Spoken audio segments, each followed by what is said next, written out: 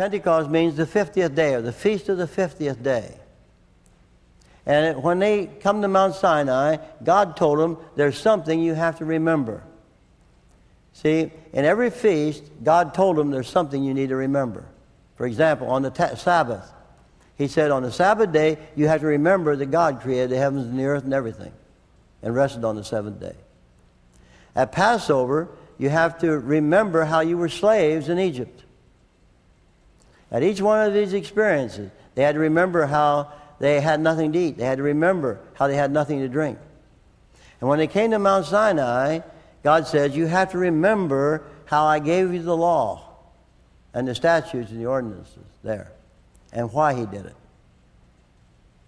it. So they had a feast remembering these things. In Israel, there were 7 feasts. There was Passover, unleavened bread, and first fruits, which are all part of the first feast. Then in 50 days, there was a feast of Pentecost, or the Feast of Harvest, it's called, the Feast of Ingathering. Then, in the 7th month, on the first day of the month, was the blowing of trumpets. Then came the Day of Atonement, and then the Feast of Tabernacles, which was the end of the harvest year. Now, all these things are important to us, because we're coming to the time of harvest, the end of the harvest season, which is the 7th month of God, whatever that means. It means that the earth is complete. The harvest time has come. So in the blowing of trumpets, there's an announcement of the Day of Atonement. And there's a celebration in the Feast of Tabernacles. But that's the final harvest time. So each one of these feasts speaks to us of harvest.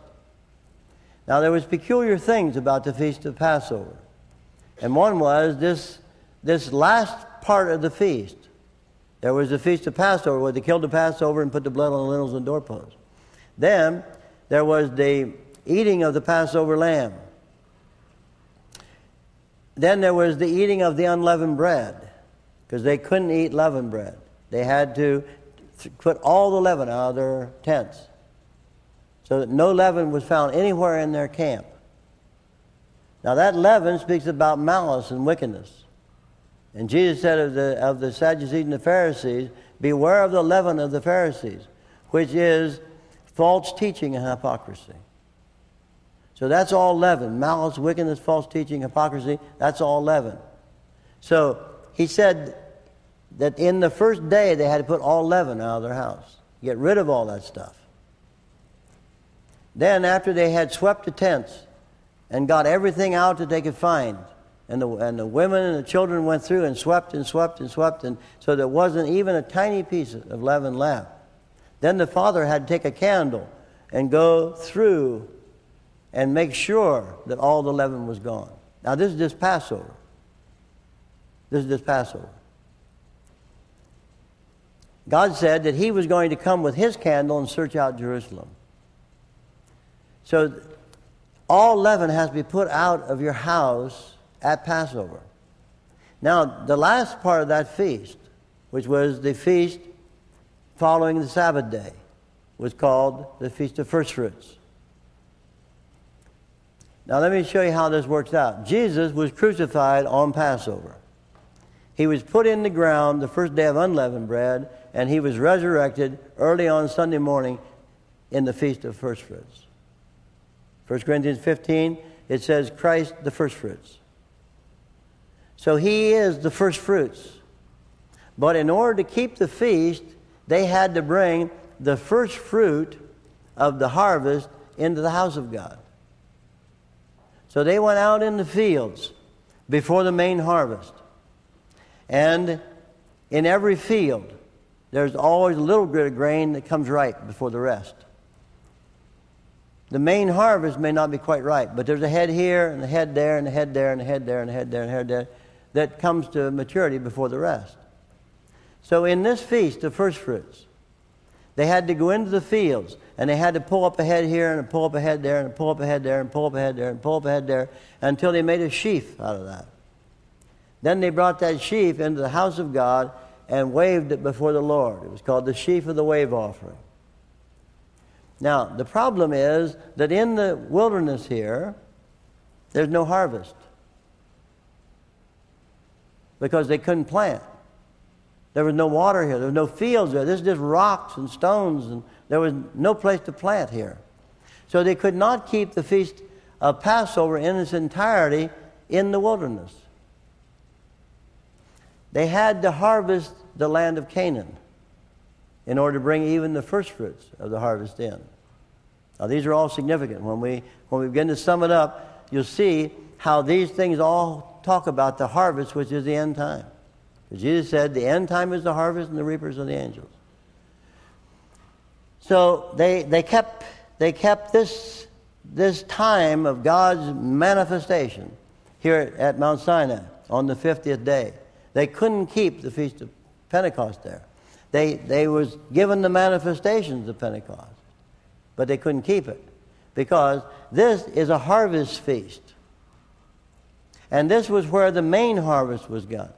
He said, after you enter into the land in which I'm giving you and harvest its land, then you shall bring the first fruits of the grain offering into the house of God, and there you're to grind it very fine and make 2 loaves with leaven and bring them into the house of God. So those things are very, very significant. So there's no way they could keep the feast there. But this was what they were celebrating, how God gave them the law and all that at Mount Sinai. But they couldn't keep the feast until they entered into the land. Now, Christ was crucified on Passover. He was put in the ground the first day of unleavened bread. And then he was resurrected first fruits.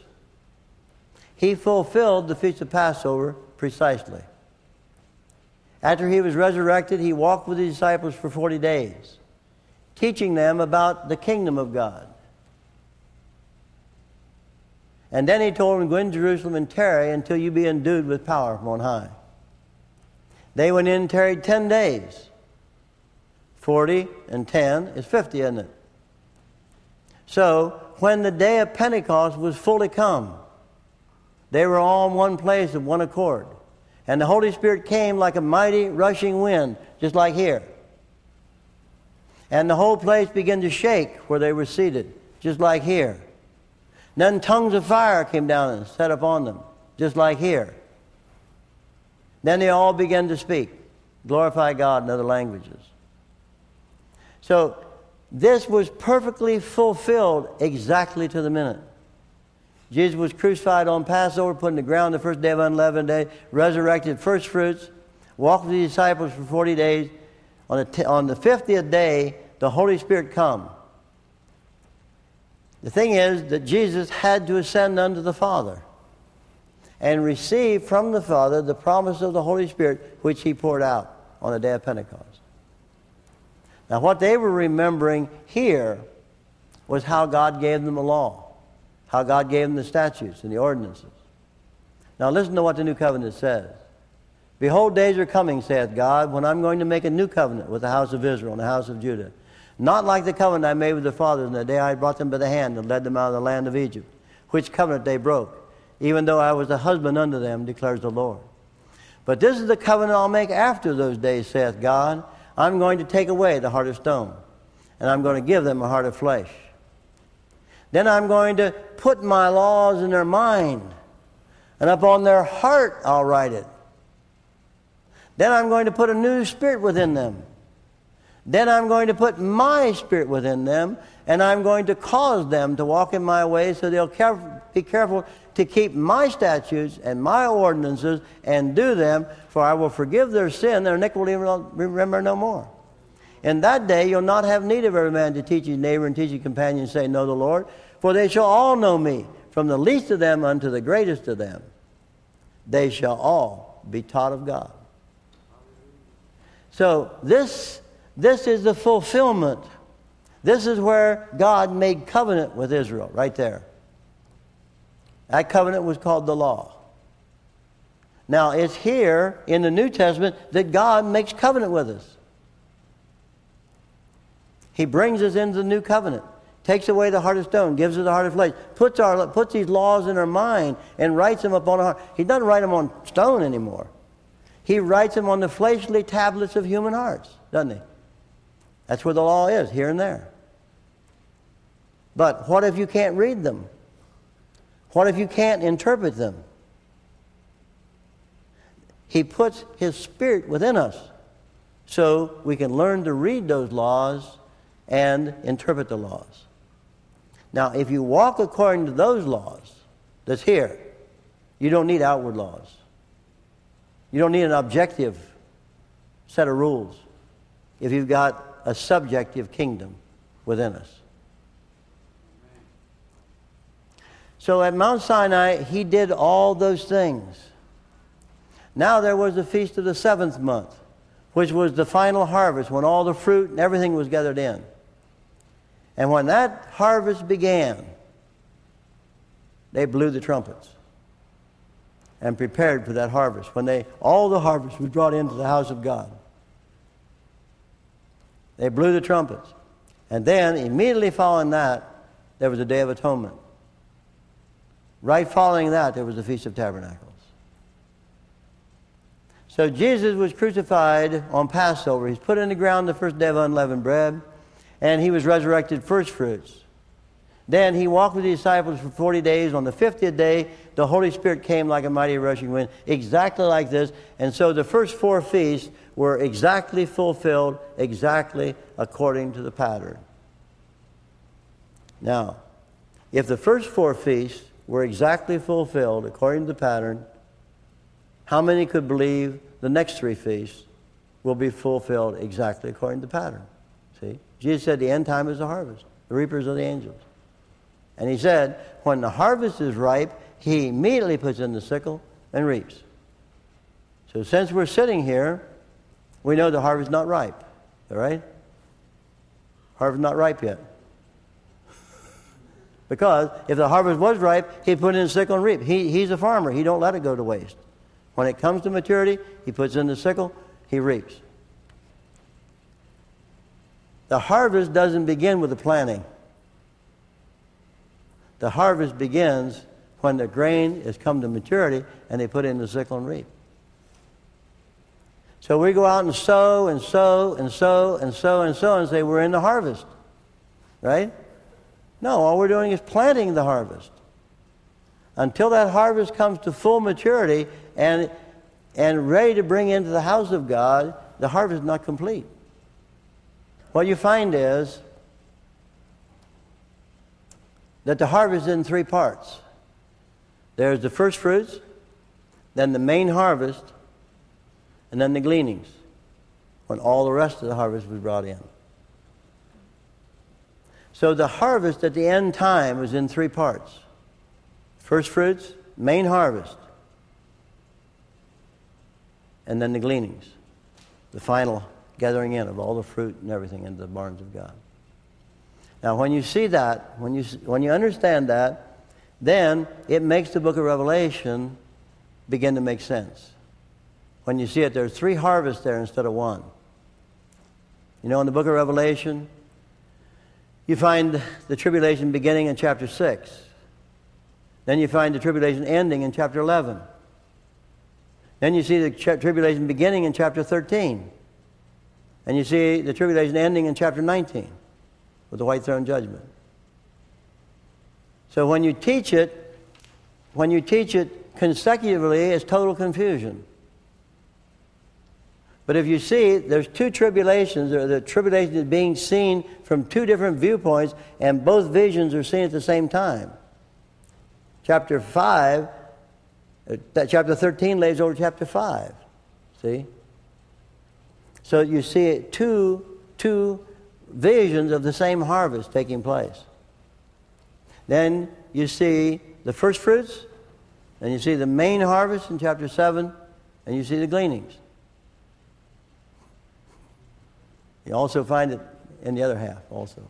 But one speaks about the church, the other speaks about Israel. One's in Israel, one's out of Israel. Okay.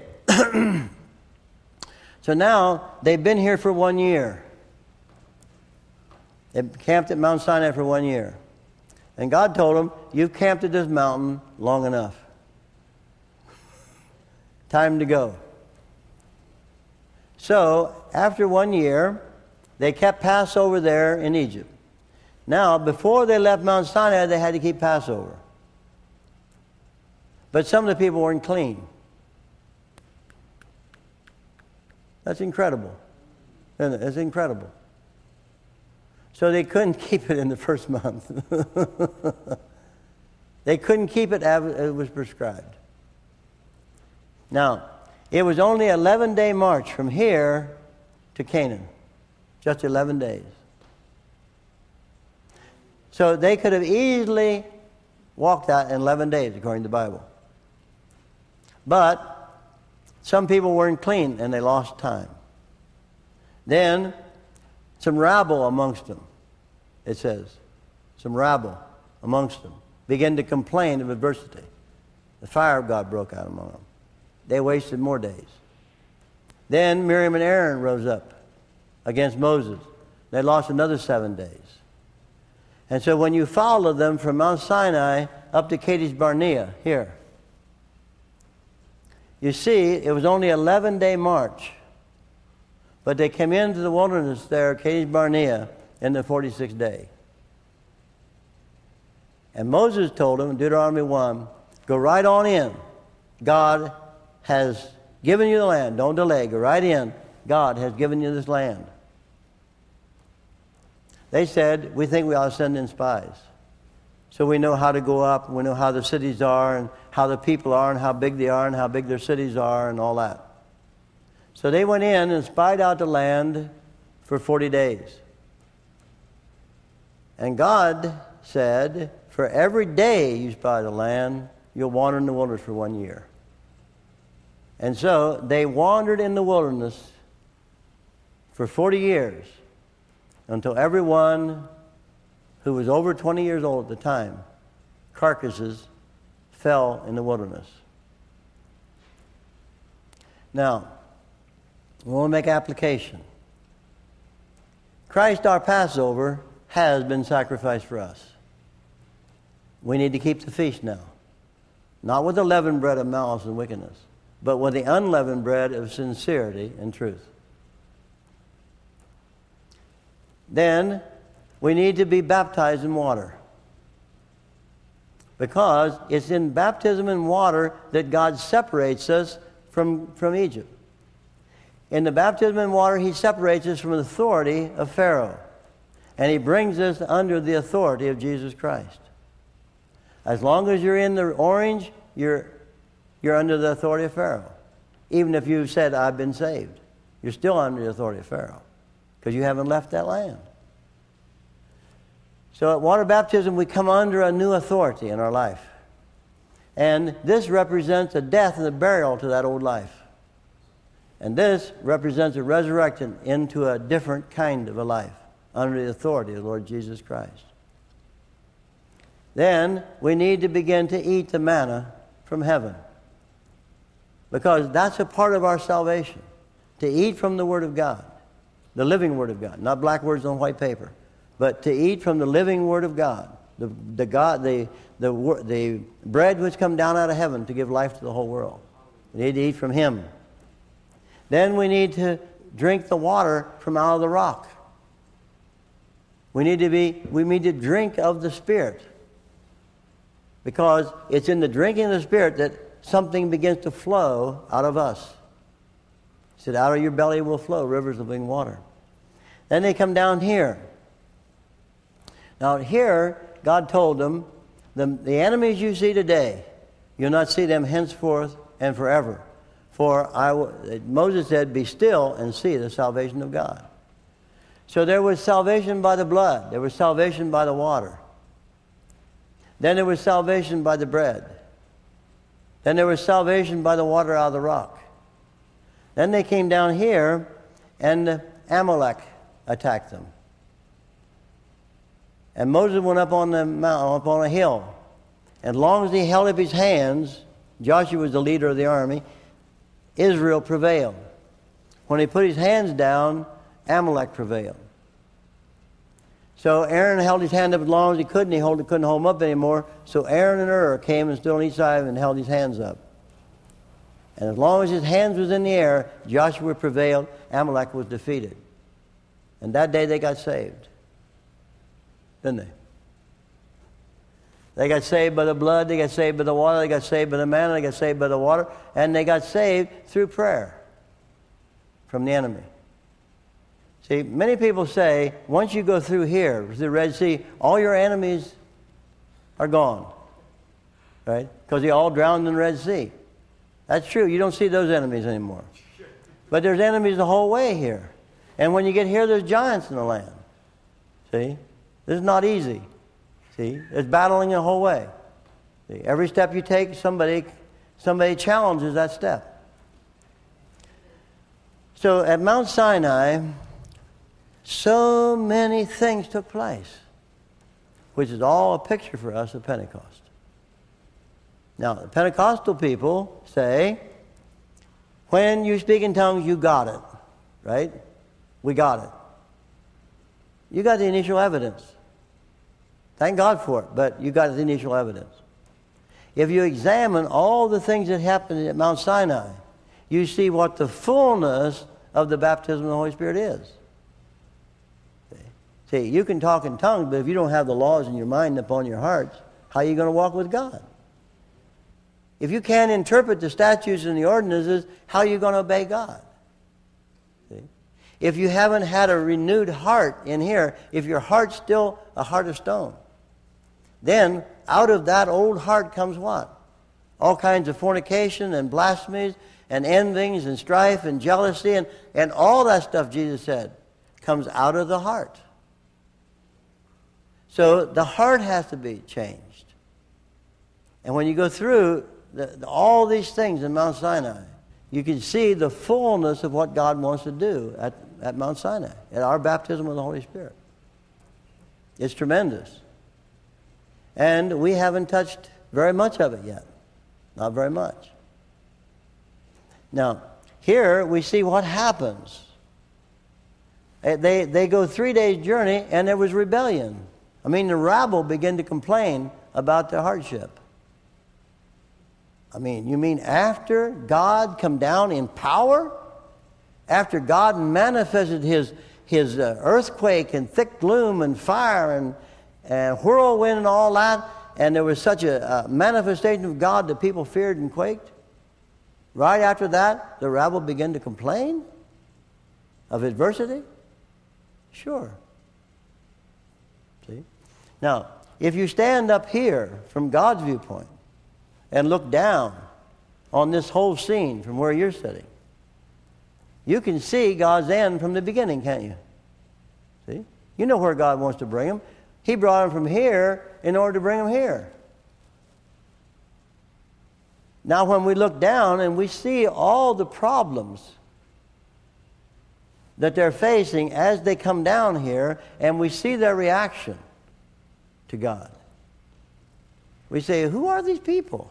How could they be so ignorant? Can't they see where God wants to bring them? See, from God's viewpoint, I didn't say stupid. From God's viewpoint, from God's viewpoint, if we're seated with Him in the heavenly places, and we look down, we can say, well, there's only 11 days journey, let's get in there. Because you can't keep Pentecost here. God wanted them to keep Pentecost in Canaan. See? Because He kept Passover here, it was 50 days now until Pentecost.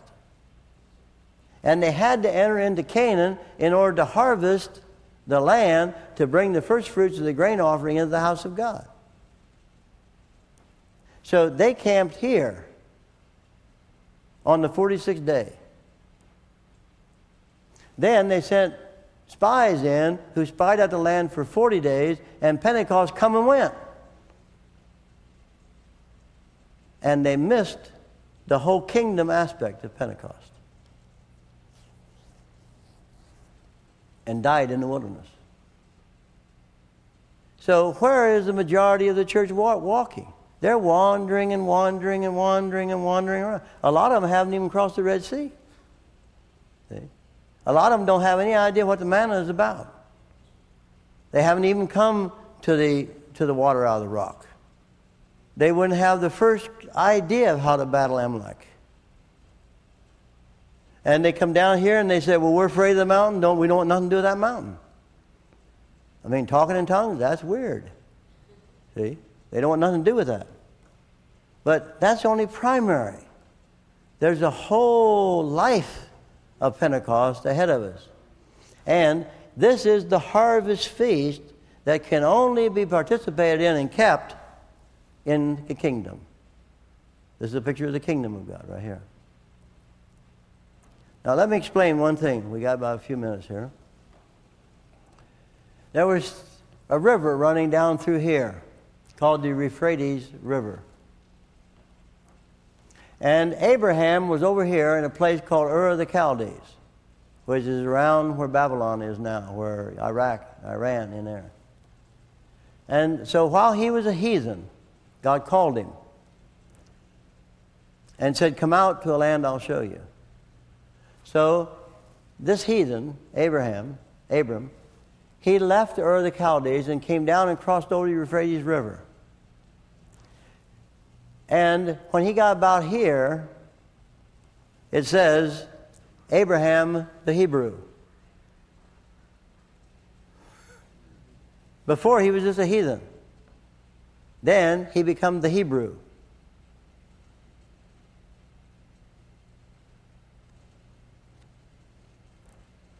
You know what the word Hebrew means? Water crosser. The water crosser.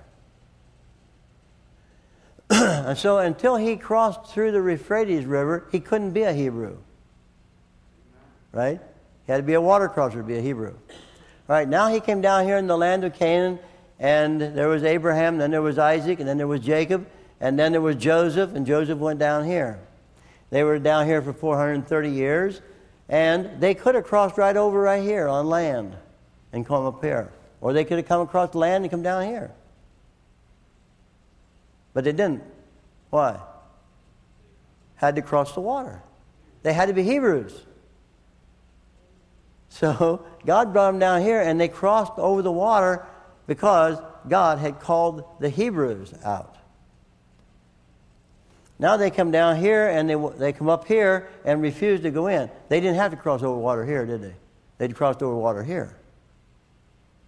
So they come up here, and they didn't go in, and so they wandered and wandered and wandered and wandered in the wilderness till they all died. Then Joshua was going to take them into Canaan. How come he didn't take them in right there? That's where God first told them to go in. They had to be water crossers, right? So he brings them up here to the Jordan and takes them in there. Because this land is for the Hebrews, the water crossers. So now, we're the heirs of Abraham through faith, right? We're heirs of Abraham, what? The Hebrew. By faith. See? So, if we're going to be participants in Abraham in the promise, we have to be water crossers. So, crossing the water is not an option if you're going to participate in the kingdom of God. You have to be a water crosser. So God has a whole land here now waiting to be possessed. But these people, and it's called the land of rest. It was called the Sabbath rest. So they didn't go in. They could not rest. They had to wander the rest of their life. They never, ever come into rest. Because it says that God swore in his wrath, they shall not enter into my rest. Then in Psalms it says there's a rest for the people of God. So the writer of Hebrews says, now we see that Joshua didn't give them rest when he took them in here. So there remains, therefore, a rest for the people of God. And those who have ceased from their own labor and entered into his, enter into rest. So in the kingdom, we cease from doing our own thing to do God's thing. And God calls it rest. When you do God's will, like we showed on the pole, when you do God's will, you're entering into rest. You're no longer struggling and struggling and struggling. You're entering into the rest of God. But the rest is in Canaan. There's no rest here. The rest is there, isn't it? This is a picture for us of the kingdom. It may seem difficult because with many tribulations we enter into the kingdom of God. Don't say the kingdom is here, the kingdom is there, over here it is, over there it is. Behold, the kingdom of God is in here. This is where God wants to begin his kingdom work, establishing the throne of God in our life.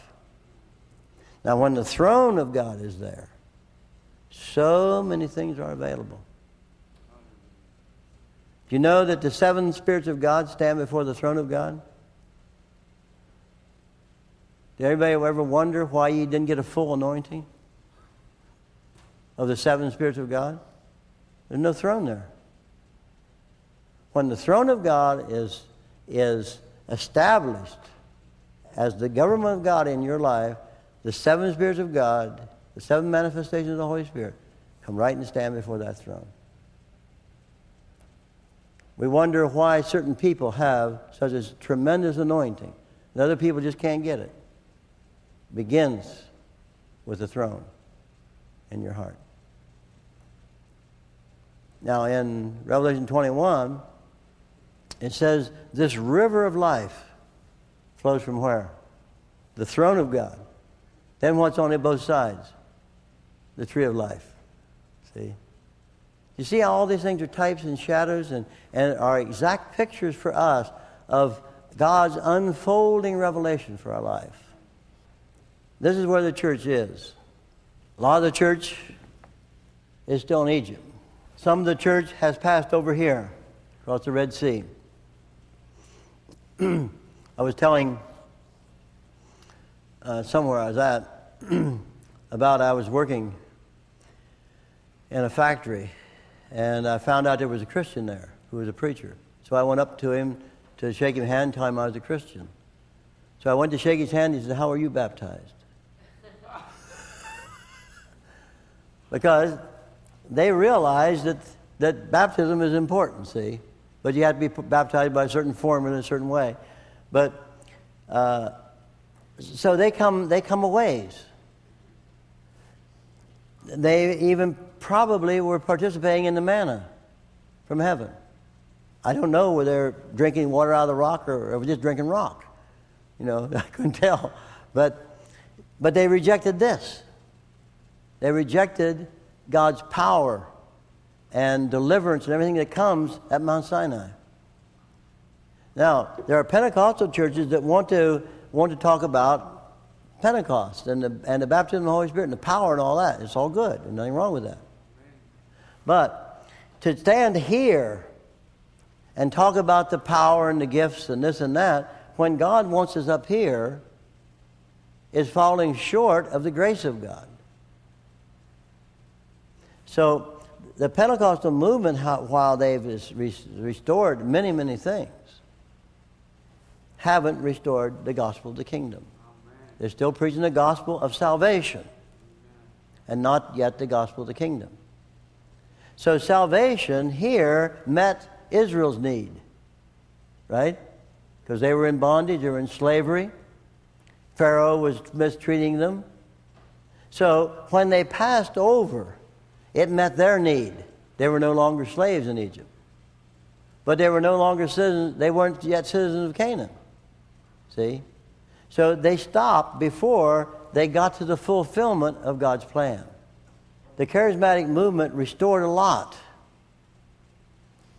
But many of these people fell out here and started to wander. Some of these people fell out here and started to wander. Some fell out there and there and there. Most of the people now are wandering. Wandering and wandering and wandering. And they're saying, what is the next move of God? See? The next move of God is entering into the kingdom of God. Beginning to participate in the kingdom.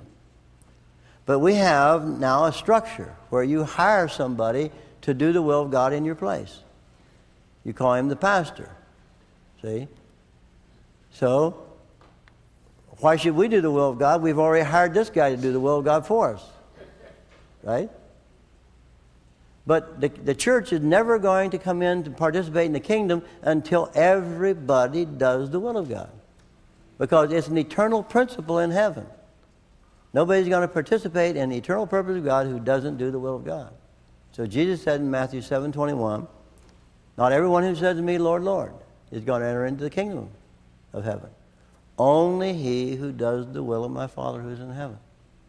It's not a strange thing, because that eternal cross has to come into our life. And this is why Israel failed right here.